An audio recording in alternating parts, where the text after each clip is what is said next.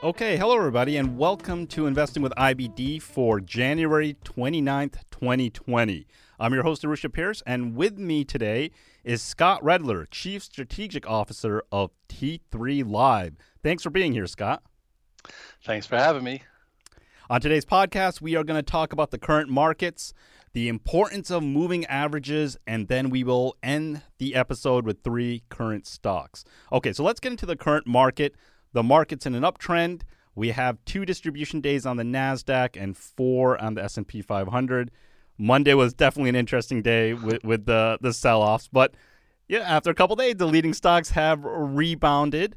Scott, what are your thoughts on the market so far?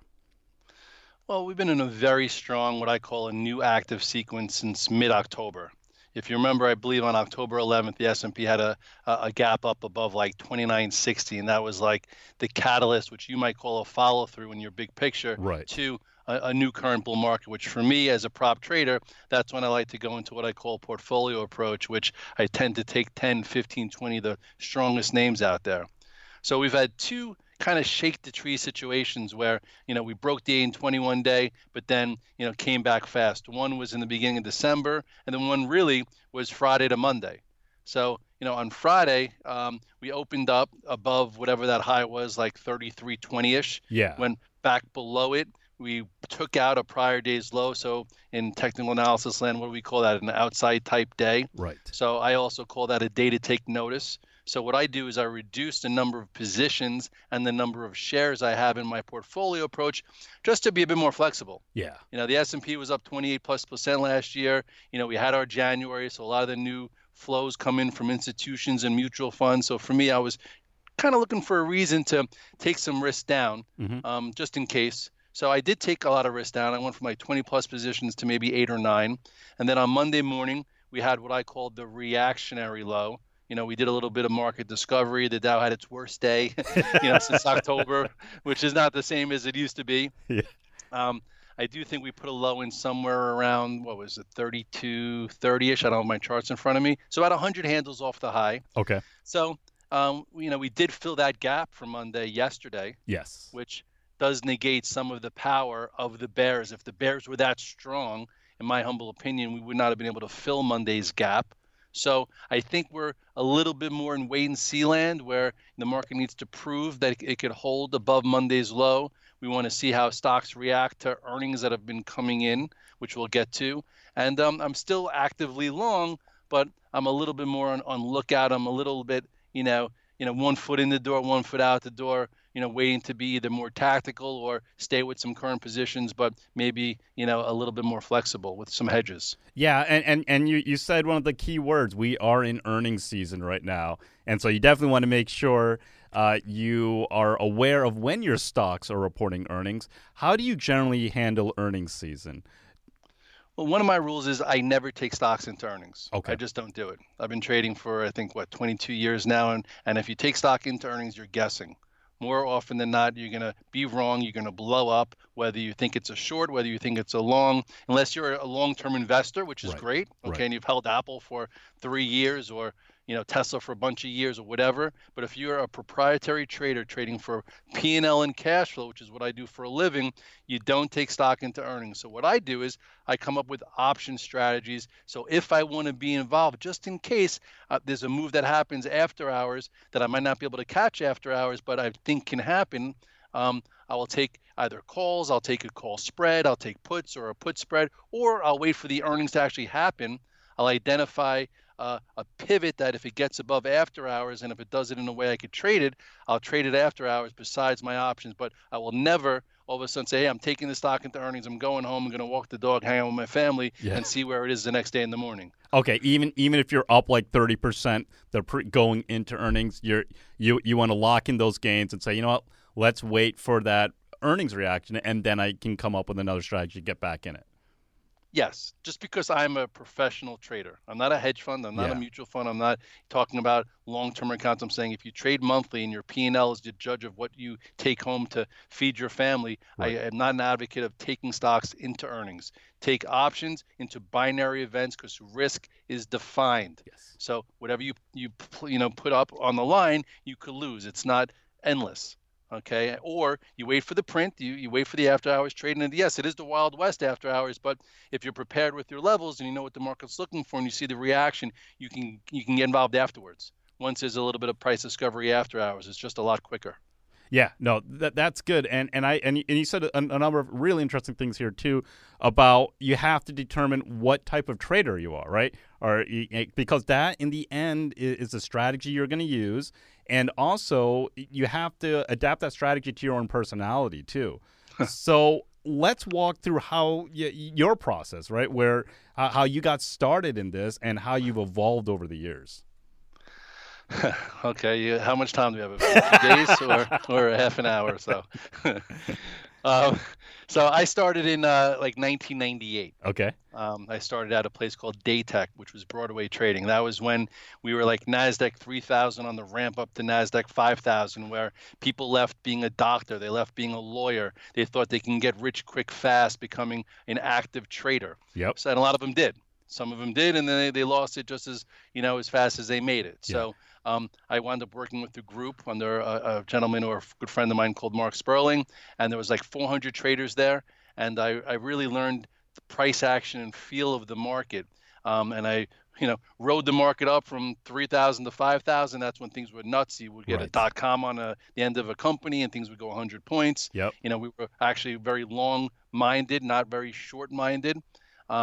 And then, I watched the tech bubble burst, and unfortunately, I wasn't a good short, but I was very good at catching those little small bounces. Yeah. And didn't get ran over, but that actually helped with my experience. And by the way, everyone moving behind me we're in the T3 live room, so those are the trading counselors and whatnot. It's the end of the day. That's awesome. They're very nice, by the way. And so so that was like my first real experience in the market where I could say anything can happen. I learned that any stocks could go as high as they want to go. Yes. I was sitting on my desk when Qualcomm announced their, I think, 4-for-1 stock split and went up a few hundred points. I was like, after a Thursday night out, I remember it was like 8:15 in the morning on a Friday. I saw the news and I was like, boom, boom, boom. I bought it and it went up X amount of points. Yeah. But then I also watched stocks get cut in half or go down 90% of what they were worth. So I learned that you don't catch a falling knife on your stops. Yes. So, to try and move it along, then by the time it was 2002 or 3, our 400 traders went down to about 30. Wow. Because it got hard. Yes. And nobody wanted to put the time in and the work and get the education. Right. And that's actually when I started reading Investors Business Daily. I love the newspaper, and not because I'm doing this with you. I, intrinsically started reading it, and I started telling traders, listen, if you're, an active trader that uses technical analysis, this is the newspaper for you. And I loved the 10 Secrets to Success. And I actually put it on Twitter all the time. Yep. And then, and then slowly we educated ourselves. I read how to make money in stocks. I took a few technical analysis courses. So I really honed in on what I was doing by using the force, yes. or feel, what we would call traders have a feel. And then I started using, putting definitions to actually the process. And so in 2003, right, because we about started around the same time, so it's really, really interesting to hear this. Yeah, and I learned during where I really learned this was during the bear market. 2000, 2002. I had no idea that we were in this bear market. I just learned how to sell very quickly. And then 2003, this was, the next bull market that started. That's when we invaded Iraq, I remember. Exactly, yes, which was such a great lesson right there, because the market is going to a lot of times do the complete opposite of what you're thinking, right? Yes. And how scary was that back in 2003 when we went into Iraq? But that was also the beginning of the next bull market. I remember when Art Cashin, who I love, he's a cotton napkin technician. That's why I kind of emulate. He said, you buy the room, you sell the rumor, you buy the bombs. Yes. And when the bombs started falling, and that was the start of the run from 2003 all the way up to 2007-ish. Yes. Which was a really steady, nice bull run. Yep. And now talk about 2008, because now once again, here was another huge test, another once in a lifetime event occurred within in a decade, right? Yeah, that was like the perfect storm. That you had inflated housing because people were owning 5 homes, putting zero money down, and then the banks were packaging. I can get through the whole thing, but anyway, So the reason why I became a media guy, just so you know, back in the day, I was also an MC on bar mitzvahs and weddings in high school and college. That's how I paid for it. But That's awesome. I became a trader, and I was always a finance guy. I was a finance marketing major in college, and I paid my way through school by doing that. So anyway, very cool. I was on, I got invited on CNBC because I had a group and guys knew me and like, oh, let's, there were no more specialists on the floor anymore. That's when they were leaving.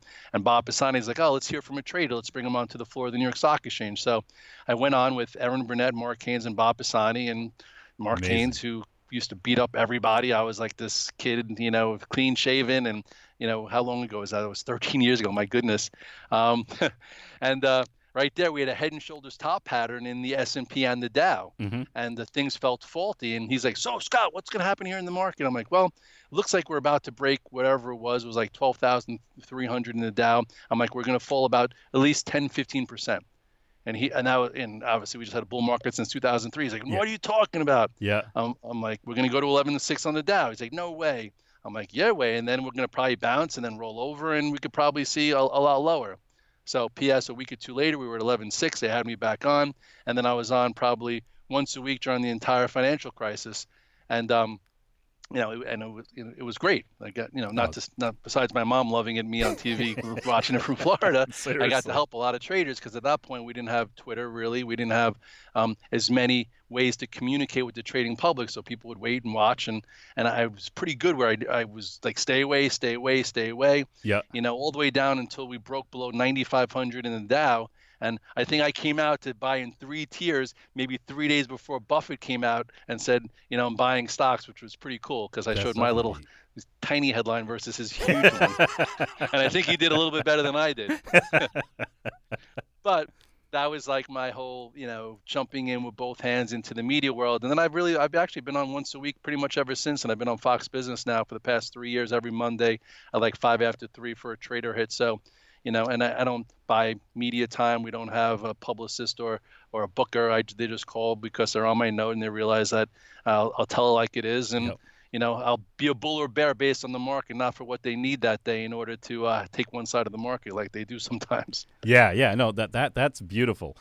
So the markets continue to hang in there, and a number of leading stocks continue to move higher even after the couple days sell-off that we've had earlier this week. Now, remember, once again, we've started earnings season, and so make sure you know when your stocks are reporting. Let's take a quick break, but when we return, we are going to talk with Scott about how he uses moving averages to get an edge in the market. Stay tuned. Want to find stocks like the ones on this podcast? A lot of the best names we talk about come from IBD's exclusive stock lists, like the IBD 50 and the Big Cap 20. Whatever type of investor you are, we got a list for you. You can access every one of IBD's lists, plus stock ratings, exclusive analysis, and one-on-one coaching with a membership to IBD Digital. It costs less than $1 a day, but for podcast listeners, we're offering an even better price. Go to investors.com/podcast offer right now and get your first 2 months for only $20.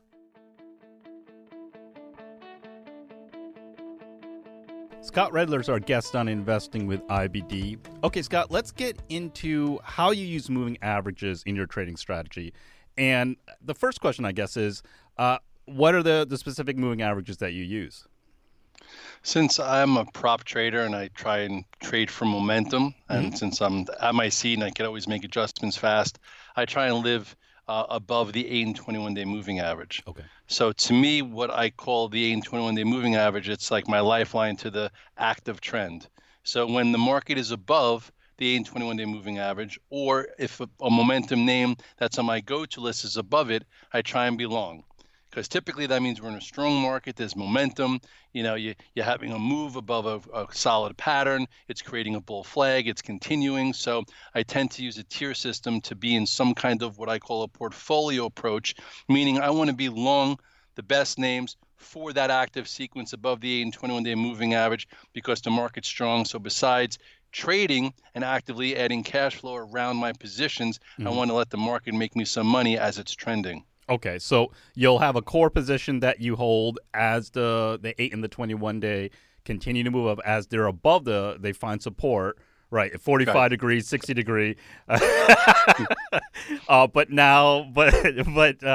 Now, when they start breaking it, that's when you're lighting up. Or while they're trending above the 8 and 21 day, there's a point where you may lighten a little bit off the positions, though, right? But you'll still keep your core position. Yes, I'm a proponent of tier system where it's not all or nothing. Yes. You have a core position, all of a sudden it breaks out above a great base or an awesome chart pattern. You add to it, it gets in motion, it makes a move, you sell some into strength and hold some and trail it and continue to stay with the trade as long as the trade stays strong. Yep. So if the trade changes, then I change my position on whatever I'm looking at and I adjust. But as long as it's above the 8 and 21 day, to me, that's a very strong name, and it's something I'd rather be long than short. Yeah. And so let's go back to one concept that you mentioned right here, and this is the all or nothing concept. Because especially for those who are new, and this is what I did when I was new, it was all or nothing. I would just sell all my shares or buy all my shares at one time, right? But over the years, I've learned that it doesn't have to be all or nothing. It'd be a partial buying, partial selling, or a tiered approach, as you say. 100%. I'll sometimes do an all out if I break a stop. True. Okay, if the trade goes awry. Okay. But typically when I'm in the trade, I use what I call a tier system. And I call it a tier system because every trader is different. There are guys that subscribe to T3 Live, or Red Laurel Access that have $100,000 trading account. There are guys that have $1 million. There are guys that read my note that have $1 billion hedge fund. Mm-hmm. So the tier system is different for everyone. It's basically your conviction level. So typically when a stock's in a base and it looks ready to go, I'll be in like a tier 1, so I actively engage it. Okay. So whatever I kind of want to be in, that that as if it's not in motion yet, it's not driving me nuts. Yeah. That if it's not going. Yeah. So, but typically, if all of a sudden it shows relative strength, it breaks above a level or above a chart pivot that I'm looking at, then I'll add to like a tier 2, Okay. which means additional shares because it's ready to go. Because now I have more, so I'm a little less comfortable, but it's going to be in motion. So the trade is there, so I want to maximize it. And the only time I'll really be in T3 if it's like one of my favorite names. You have total time continuity, the daily, the 15, the 5, the monthly, and it's just like a major level. Then maybe I'll get in tier 3 because typically when I'm in tier 3, which is the most amount of shares, your hair is tingling on the back of your neck. If you're wrong, you lose more than you probably would normally lose in a situation that you're going with. Yeah. So, so then all of a sudden, if it does what you think it's going to do and breaks out, you let it go. And then when it gets to one of your projections, you get down to tier 2. Then it goes to another one, you get back to tier 1, then it pulls back into here, maybe you get back to tier 2, goes back, you get to tier 1, and continues to go. And then all of a sudden you held for a bunch of days and, you traded around your position feeling good by netting money, Yeah. but you also let the market and the stock make you money versus, running for the exit just because you see a green screen or you're counting the cash. Yeah, and that's another really important concept here because your approach, just like even IBD's approach, it's very rules-based, mechanical, and that helps you manage those emotions. Talk a little bit about, especially for newer traders, the emotions that they can face and how they can lead you in the wrong direction. Yeah, you have to, what I say, you can't let your highs get too high. You can't let your lows get too low. You try and want to be prepared with the routine so you can take the emotions out of the trade.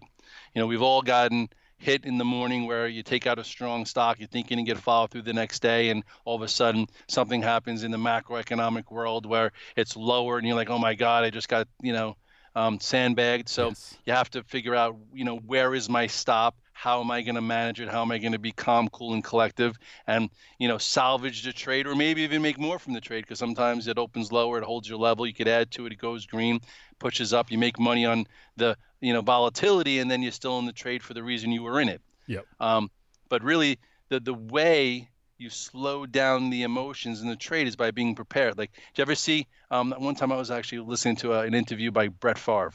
Nice. And are you a football fan? Oh, yes, I'm a huge football fan.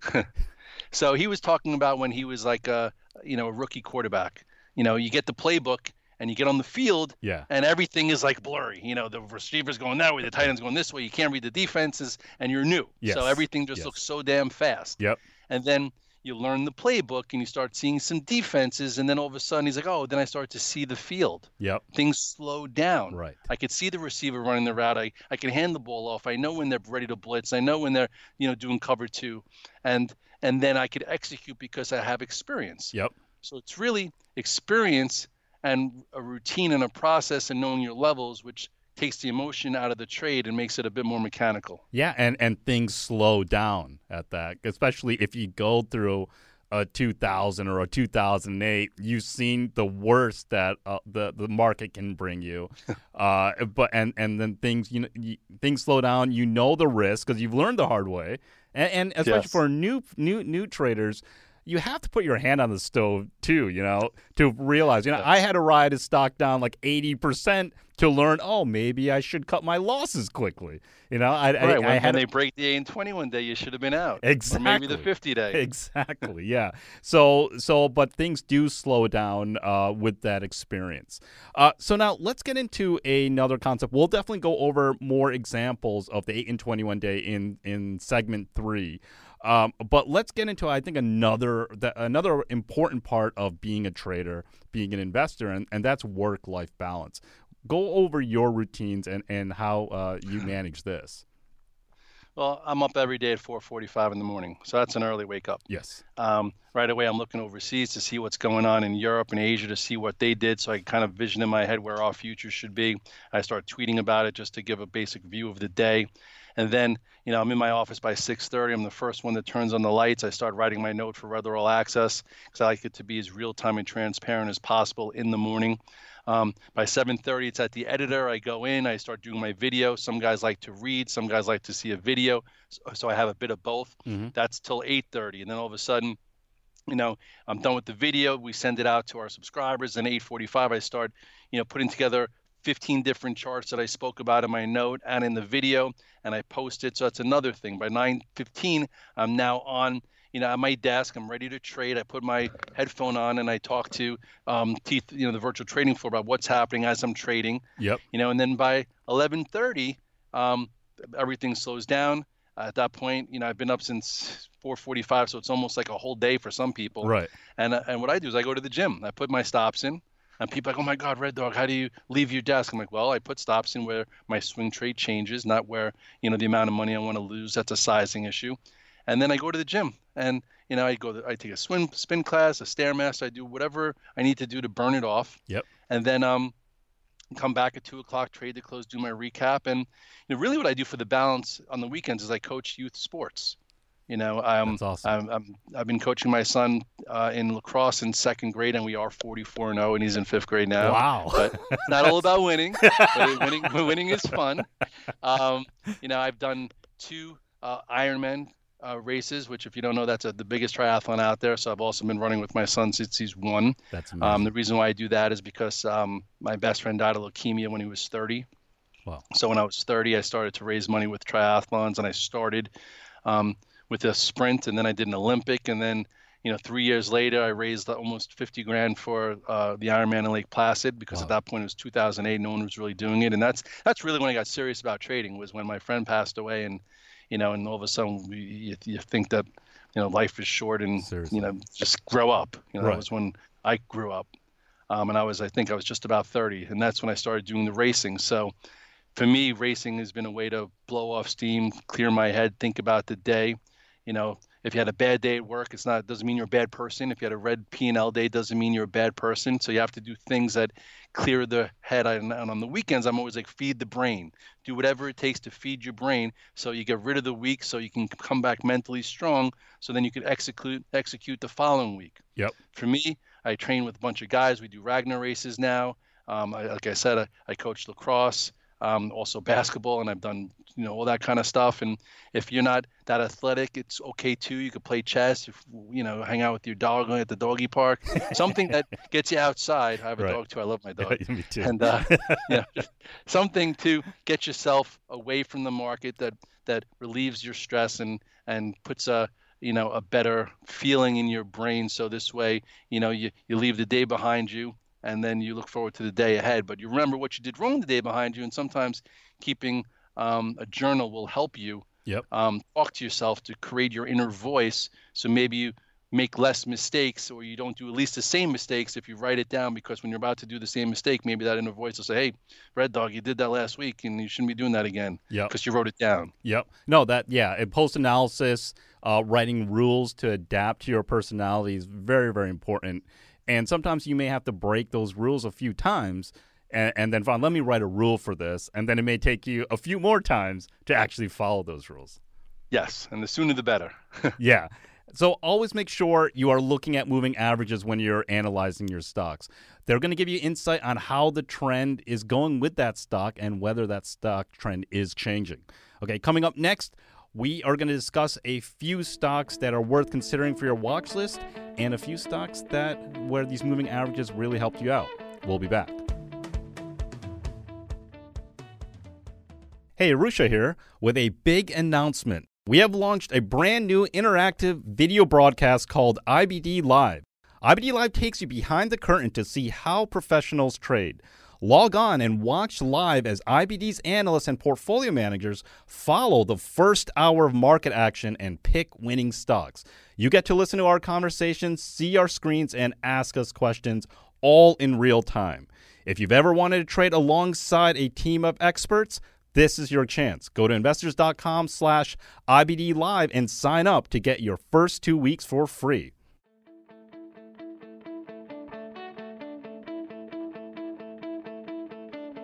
We are back with Scott Redler on Investing with IBD. Okay, Scott, let's get into 3 current stocks here. And the first one is the one that's on top of most people's mind. That's Tesla. And so these are going to be examples for the 8 and 21 day. And let me just mention, Scott Redler and the T3 organization, they just released an ebook that's free, right? That for everyone out there. And he tweeted it out, I think maybe a few days ago or last week. It's called The Ultimate Guide to Moving Averages. And so we're going to be referring to this also, and it has Tesla in here and the other stocks too. So let's go into Tesla and walk us through this trade and how the 8 and 21 day moving averages helped you here. Well, first time again, like I told you, since 1998, I've been trading. So sometimes you have a little intuition. Yes. You never put a lot of money behind intuition. Last quarter, when Tesla was trading, I think, what was it? It was like a 270. Everyone was really negative, and I looked at the base. It was a huge base, of where no one's made money for 2 years, between 200 and 380, or 384, or 386 was the all-time high. I'm like, you know what? I don't take stock into earnings. I'm like, let me just take some options. So I think I did a call spread, which I call a lotto spread, which was a lot higher, where I'm like, let me risk X, and I can make 6, 7, 8, 9 times, if I'm right. Right. So, and you never want to put too much behind it. And PS, boom, last quarter was like their monumental quarter, and it was fantastic. A lot of my subs made really good money in the options because everyone could see my option call spread because I'm transparent with all that I do. And that was like, wow, that was fantastic. That was fun. But now let's play ball. So if you download, which I'll post a link on Twitter to my ebook, page 13, you could actually see here, you could see here, that was the gap up. So they reported earnings. They reported earnings on October 23rd, and they had a huge gap up, 17% the next day, right? So that's where the trend started to change, right? Yes, and just so write this down too. That's what I call a pro earnings gap. Those could be the most profitable to identify, because if you have a pro earnings gap, you could actually even buy the stock that day and put the low of that candlestick as your stop, because if it doesn't fill that gap, that means power. Yep. That's a pro earnings gap. So you could have not been in and not had the options, and it wasn't too late. Yes. So if you look right here at the chart again, like that you have up, you could have bought it then, and then you had a quick move up, which was very fast and furious. Yep. And then on this little pullback here, which is around October 31st or so. At the end of October. You don't have it there, but it actually came right to the 8-day moving average. Okay, and that was your buy. So once it came in and held the 8-day moving average, that's when I got back involved in the stock. So the options plays behind, that's when I'm buying the stock. Okay. And right there, I actually went out and said, hey, I think that this is going to make an all-time high. I went out and bought a call spread. I bought the 380 calls and I sold the 420s. So I'm like, just in case it doesn't trade well, because Tesla's kind of crazy, at least my thesis is it's going to make an all-time high. Yep. So I started to be in the name, and I'm in the options now. So you had the first move up, And then I remember that Thursday into Friday, I was still long the stock and my options, and all of a sudden they released a Cybertruck. I actually was a little too boisterous for myself because I was making such good money. Yeah. As they say, don't let your highs get too high. And then the truck came out, they broke the window, the stock was down $20, and everyone was bashing me all over Twitter because 3 days before that, I came up with like a little teaser saying I have the next stock that can make you 150 points. Because I thought it can get above 380, that's 150 points. 420 was the first target, whatever. So that's when the gap down happened. And then if you look there, though, if on page 13, you'll see it consolidated. And then finally, once it went back above, like 351, it was back above the 8 and 21 day. At that point, I didn't care what people in the media were saying. Now it's strong again. I got back in the stock. I actually bought another call spread because I wanted more exposure. And then PS, it's been above the 8 and 21 day this entire run from 350 all the way to pre-earnings now. So if you don't short a stock that's above the 8 and 21 day, you did not take pain like these funds that have been blowing up and going out of business. If you bought it every time it touched the 8 day, you made a lot of money besides playing breakouts. Yeah. And this is a great lesson on, don't short the strongest stock in the market. Yes, very good lesson. Right, you ride those because it doesn't happen often, and this is a historic move, and it made a lot of traders a lot of money. Exactly, and this is also another good example of don't let your emotions or just your biases lead because people were just betting on that Tesla was going to go to zero, that Elon Musk was just spending money left and right, and they got run over. The other thing is, I think the final thing is, don't bet against the entrepreneur, like a visionary who's done it in the past. Can I say another? Those were all great theses. There were 2 or 3 times when Tesla was like, 50 points above the 8 day. Okay. Which is another way to use it. And I'm like, guys, do not be chasing it because everyone's all excited up here, unless you're going to be able to hold a 40, 50 point move lower. And all 3 times, they wound up pulling back 40, 50 points. So if you were an active trader and you chased it and you bought it there, chances are you might have been stopped out before the buy at the 8 day pull in before it went again. Yep. So there are ways to buy on the 8 day, and there are ways to say, hey, you know what, I missed it. It's way too extended from the 8 day because an 8 day stock riding it is strong, let alone 80 points above the 8 day.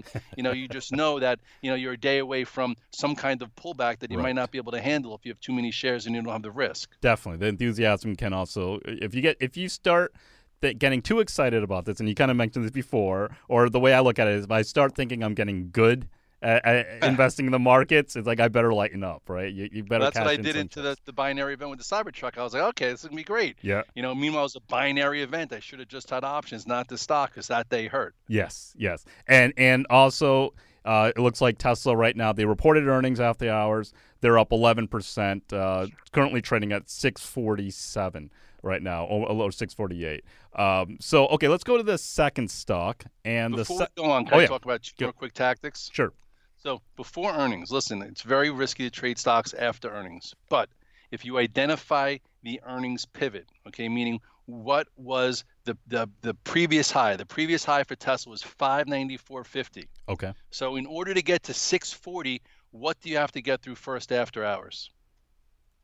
Get 594.50. Right. That was all the those pivot. numbers. Yep. So I said, if you don't have to take it into the earnings, wait for the earnings, wait for the action. Once it cleared 594.50, if you trade after hours, there was a trade there, and I did trade it after hours. I only made, up until the 620 area, but I had to come here and I didn't want to hold it. But I also took options just to be involved. Yes. So not only could I trade it after hours using that 594 pivot, I also was able, to have the options just in case where my risk was defined. But knowing that that earnings pivot, you can trade after hours with the plan versus just throwing things against the wall like the Wild West. Right. There is a plan and a way to do it. And that's the name of the game right there. You have to have a plan. Let's go to the second stock, and this is Beyond Meat, and another controversial stock out there that went on a monster run early last year or mid last year, and it came back in. Everyone gave up on it, but it started coming up on your radar, right, Scott? Yes, it did. So if you remember when Beyond Meat came out in the beginning of its infancy, you could see the first month or 2 or 3 of the chart. Yes. It was above the 8 and 21-day moving average. Yep. What does that mean? That means it's strong. That means that momentum is pent up. That means shorts are trapped. So the move from 80 or 60 all the way up to the peak where you had a breakout failure above that 200, right? The first 6 months, it was above the 8 and 21 day, and it was a momentum trade, and you could make really good money, Right. even though it was risky. Yep. Then you fast forward to, I believe, where was it, over the summer, when they came out with the McDonald's news, and it gapped up to like 148 and failed at the 8 and 21 day. Then all of a sudden it was glass half full, and it rode the 8 and 21 day down underneath it, not above it. Right. From 80 to 240, it was above it. Right. From 140 down to 75, it was below it. Yep. You could have said, hey, momentum's got them out. And then, in the end of December, when I put out my 2020 report, I started looking at some of the IPOs from last year that might have been having tax loss selling, that could have the January effect that went from 240 down to 75. I'm like, okay, now it's getting tight again. I started buying a little bit, like a tier 1, like we talked about the tier system. Yeah. And then if you look a little bit closer to the end of December, all of a sudden, boom, it cleared the 8 and 21 day right around 77.50 with an igniting bar. What do we do with an igniting bar? We don't short it. We get long it because sometimes it ignites a move. That's why we call it an igniting bar. Okay. And the target was 100 to 120, and it actually went to 135. So during this basing process in November and December, finally got back above the 8 and 21 day, showing that now momentum can come back. And then you had an igniting bar in volume, and boom, PS tax loss selling was done, and you could have made 25% in a week or so. And we did that. I did that, and people could see it. So anyway, at this point, it's consolidating. It hit 135 today. I think it hit 114. There was news that something with Canada, and they weren't using their products in something. But either which way, I feel like the 21 day is right around 106.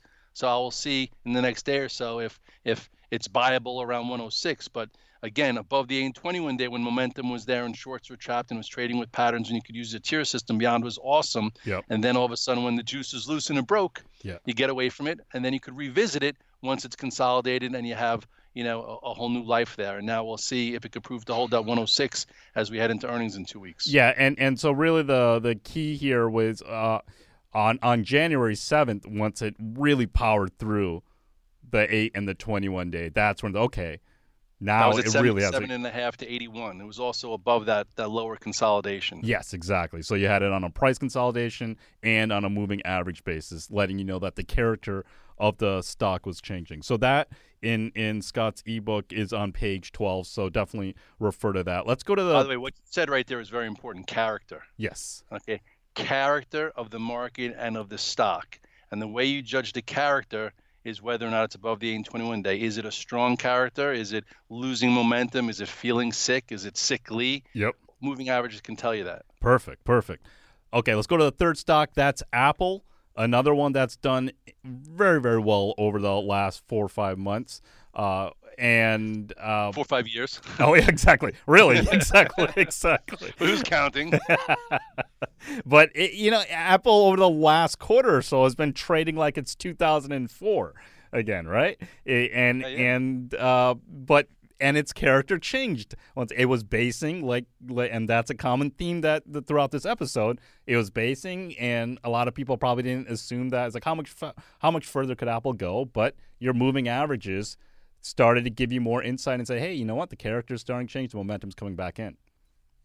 And you know what? I did actually a live video the day after last quarter's earnings. So if you look at you point that out on the chart, it was right around 247. Okay, so there was a low of 245. There was a high of 250 right around last quarter's earnings. And I did a video. Okay. I'm like, listen, earnings are out. It's now above the 8 and 21 day. You could buy it versus 245. You could point that out on the chart for them. And then add to it when it gets above 250 for new highs. P.S. That was a fantastic trade. By that next Monday, it was like a 260. So there was a great, just impacted trade that took off. And then it's been above the 8 and 21 day pretty much since, besides maybe 2 sessions or 3 sessions during the entire rally from October till today. Right. And there were a couple of, it looks like there was one time where on December 3rd, it came back and was below the 21 day for that one day. Now, at that point, are you lightening up at that, or are you giving it another day? You can get out. You can get out and revisit when it gets back above it after price discovery. I do remember that. I think that was around. Where was that? That was on December 3rd, 256. It made a low of 256. Yeah. I remember. Okay, you know what? I do remember that. It came below 260, went to 256. I definitely was out of it. and then I don't think I got back into it until like a week later after it popped back up, consolidated, and then took out that little spot. So probably around like December 12th or December 13th. Around that's when you're like, okay. That's when it proved it could rebuild. I call that like rebuilding. Yep. Once you break the AIM-21 day and you get out of the way, traders are all right, good. I don't care if it falls apart. It's done. The worst thing is when you get out of it and then it only goes down for a day or two, then gets back above and goes and you're out of it. You're like, oh, I can't believe I get out of it. But you know, at the time you get out of it, when it breaks it and then falls 40 points, you're a lot happier than the time you get out of it. It regroups after 3 days and you have to pay up a little bit more for it. Right. But at least the stock in the market proved it's worthy of your risk. Yes. And I think another key thing that you're showing here is being flexible, having an open mind, right? If just because you get out of a stock doesn't necessarily mean it's going to go down, right? And if it goes against what your initial thinking was, you got to adjust, you got to be flexible and get back in it once it starts proving itself again. Yes, and you know what? It doesn't remember. The stock doesn't know if you sold it or you bought it. That's perfect. A lot of people are like, oh, it knows. Yes. The stock doesn't know if you got out wrong or you bought wrong, or if you had too many shares or you didn't honor your stop. Yep, exactly. The market or the stock doesn't care what's happened to you before. Let's go. If you tried it a few days before. Right, exactly. Let's go very, very quickly over one last stock, and that's Microsoft. Walk us through this one. Microsoft was, same type of situation right around when Apple broke out. I remember there was like a channel. There was like a 4-month channel. Yep, and around October 28th, it broke out of the consolidation there. It's a flat base on MarketSmith. Yes, exactly. I looked at that on MarketSmith. You could have bought it the day after earnings the same way with Apple. If you look at the chart, you go back to where was that? That was October 24th, it looks like, around there. Yeah. Okay, so this day right here, okay, there was it came out with earnings, I remember. Yep. And then you could have bought the day after earnings and said, I'm going to give it to the post-earnings low because there was another pro-earnings gap. Yep. And then I remember I bought it there. I think it was like a Wednesday or Thursday. Or no, earnings were Thursday. I bought it Thursday, added to it Friday, and then I got kind of lucky because they won the Jedi contract. I remember I was out to dinner with a bunch of couples. Right. Yep. I got a phone call. Red Dog, did you see Microsoft's up $5? I'm like, really? They won the versus Amazon. Right. So got a little lucky, but I was in the right trade. So what's luck? When opportunity meets preparation, if you're in the right trade, sometimes you get a little lady luck. Yep. So that was nice. Sold some, and then it consolidated again. And then I remember saying to people on Twitter, I'm like, you could buy it versus the gap of that Jedi contract, and never went below. And then it went again. And then literally just like Apple, it was above the AIM-21 day pretty much the entire time, except for like 2 or 3 occasions where you could have got out and then waited a little bit and then wrote it again. Yeah, no, perfect. And another great example to go back and study. So there are a few stocks that you want to consider for your watch list, and go back and study, and definitely download the free ebook by Scott Redler, The Ultimate Guide to Moving Averages. Scott will, I'm sure, tweet it out again on Twitter. I'll retweet it, so you guys definitely want to check that out. So thanks, Scott, for joining us today. Thanks for having me. It was a pleasure. I had a lot of fun. That's it for this week on Investing with IBD. Next week, we are going to have JC Peretz, founder of All-Star Charts, on the podcast. I'm Marusha Pierce, and thanks for listening. This podcast is for informational and educational purposes only, and nothing should be construed as a recommendation to buy, hold, or sell any securities. Make sure to consider consulting with your financial advisor before making any investment decisions.